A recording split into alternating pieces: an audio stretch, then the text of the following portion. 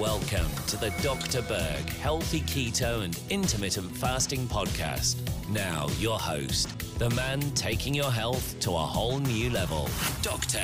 Eric Berg. Let's discuss the foods for dry eyes. Now, the glands that produce tears and the little ducts that the tears drain through are controlled by vitamin A. So vitamin A has everything to do with controlling what those cells that line the inside of the gland and also the inside of the body, like the little ducts, and also other tissue that line the inside of your body. So if there's a vitamin A deficiency, the inner lining of the ducts as well as the gland can malform. It can get thicker, the tissue can get rougher, and the actual production of the tear or fluids diminish. So an average person who has dry eyes, not knowing this, will tend to get the drops in the eyes, and hopefully they won't go to the steroid drops because that creates all sorts of side effects. So the three top vitamin A symptoms would be, number one, dry eyes, night blindness. You can actually go blind. There's quite a high percentage of children in certain countries that are vitamin A deficient when they're very young and they go blind. So there's a huge connection between vitamin A and your vision. And then blurred vision. Now, vitamin A does a lot of other things too, related to your immune system, your mucous membranes. But for what we're talking about, dry eyes is definitely a vitamin A deficiency. Now, I don't recommend you go out and buy a vitamin A for this, simply because a lot of the vitamin A out there is synthetic, and that comes with the package. There's a lot of side effects. But here are the foods that are very high in vitamin A. The top one is cod liver oil. You can also get cod liver in a can. It's actually quite good. I put a link down below. Liver has a lot of vitamin A. Fatty fish has a good amount of vitamin A. Butter and ghee have vitamin A. Cheese has vitamin A, especially if it's fattier cheese. Egg yolks are loaded with vitamin A. And beef has vitamin A.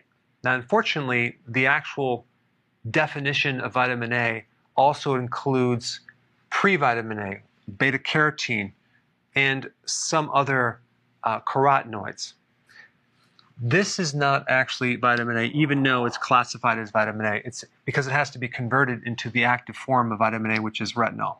So when you buy food and you look at the back of the label and it says has this much vitamin A, don't be deceived, because they could be talking about the precursor. Now, what is the significance of that? Well, the conversion to the active form of vitamin A is not that great. In other words, it takes 20 molecules of the precursor to convert into one molecule of the active form of vitamin A. Not only that, 50% of the population has a genetic variant, it's called a polymorphism, which prevents this conversion to a certain degree. So don't depend on your vitamin A for the precursors.